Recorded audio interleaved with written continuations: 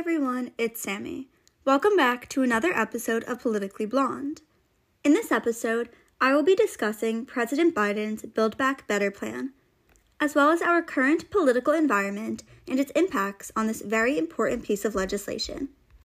Before I discuss the detrimental consequences of the lack of bipartisan cooperation in the Senate, I'll first discuss what is currently still in and what has been cut out of the $1.75 trillion plan. Included in the Build Back Better plan are $555 billion that will be allocated to encourage clean energy and fight climate change, much of which will go toward tax credits for companies or consumers who install energy-efficient technology or purchase energy-efficient vehicles. Another $400 billion is going toward universal preschool, which will help ease the financial burdens that many working families face and allow parents to send their children ages 3 and 4 to public school or a child care institution of their choice. This plan would also use $200 billion to extend the pandemic childhood tax credit in the American Rescue Plan for another year, providing 35 million families $300 per month for every child under the age of 6 and $250 per month for every child aged 6 to 17, and maintain benefits for an additional 17 million childless workers. It would also provide 4 weeks of paid leave, as the United States is currently one of 7 countries without national paid maternity leave. Another $315 billion of the Build Back Better plan would go to healthcare, lowering insurance premiums, adding hearing services under Medicare, and providing care for older and disabled Americans. This act is also allocating money for expanded affordable housing and expanding free school meals for children.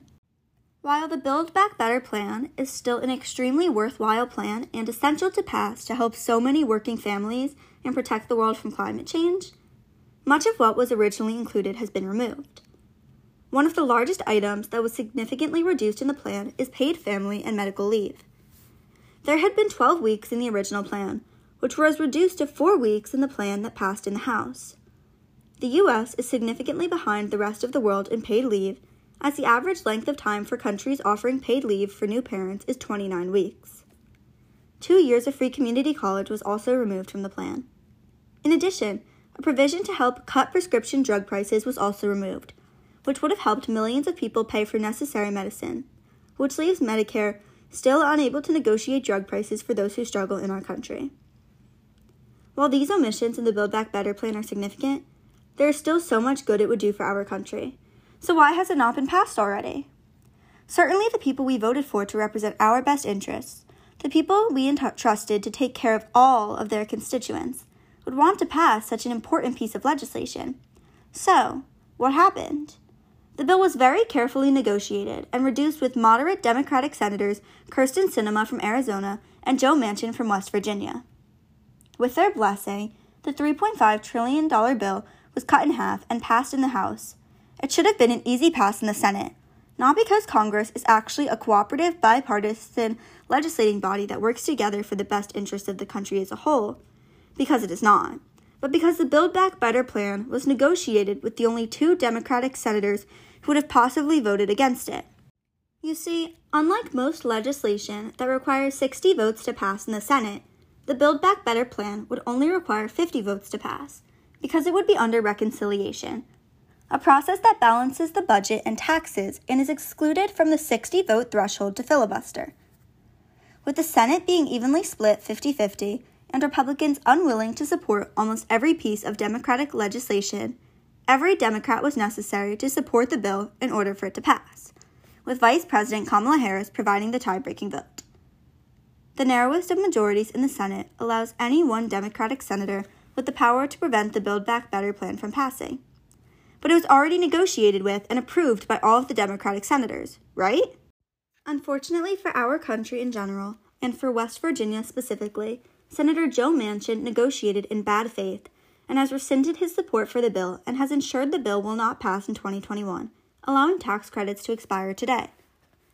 This choice would cause many to assume that the plan did not help his constituents, because why else would a senator choose to kill a bill that would help those who voted him into office? However, this is far from the case. 1 in 5 children in West Virginia live in poverty, with the median household income the second lowest in the country. The Build Back Better plan would have extended child tax credits and provided necessary child care for working parents, lifting 22,000 West Virginian children out of poverty. It would have also provided some paid family and medical leave, allowing workers paid time off to care for newborns or sick family members, certainly something West Virginia needs to make ends meet. It would also provide more affordable housing, create good-paying jobs, and fight childhood hunger. How could any of these be bad for Senator Manchin's constituents? The truth is, they aren't. In fact, soon after Manchin announced his opposition to the plan, America's largest coal mining union, the United Mine Workers of America, as well as the West Virginia AFL-CIO labor union, urged Manchin to reverse his decision in order to protect and help workers across his state, his own constituents. They are urging Manchin to revisit the plan he supported to better his own state. However, Manchin has significant holdings in the coal brokerage business, EnerSystems, Inc., making him a walking conflict of interest, as his recent opposition has shown. His own personal profit is more valuable to him than doing what is best for his constituents. He cares more about lining his pockets from coal profits than investing in clean energy that would provide good jobs for his constituents and help with their health care and child care. Quite frankly, politicians should not be allowed to make the choice between their own profit and the benefit of their constituents, because they should not be allowed to own stock in areas that are influenced by their own legislation. This is incredibly corrupt, and ultimately allows them to determine their own profit, and prevents them from truly prioritizing the best interests of those who voted for them. Manchin has mentioned inflation as his issue with the bill. What about the rising deficit? How will this be paid for? Let's just call this what it is, an excuse that he hopes nobody will question. The Build Back Better plan is likely not fully paid for, as the White House claims. Over 10 years, the Congressional Budget Office has claimed it will add $367 billion to the deficit. However, with $207 billion in revenue from a provision to enforce IRS tax bills, this will be reduced to $160 billion in increased spending over 10 years. While this is not a small amount, a defense bill was just passed with the price tag of $768 billion for 1 year. Over 10 years, this would be over $7.5 trillion, far more than the Build Back Better plan that has Joe Manchin so concerned about inflation and the deficit. Why was he not concerned about who was paying for the defense bill when he voted for it? He is being dishonest. This is not his concern and should be disregarded in his arguments against Biden's agenda. So, what can be done with the Build Back Better plan that is being held hostage by one senator who seemingly does not care about his constituents or the well-being of the country? Hopefully the bill can be salvaged and passed quickly in 2022. If it is not passed at all, more children will be in poverty.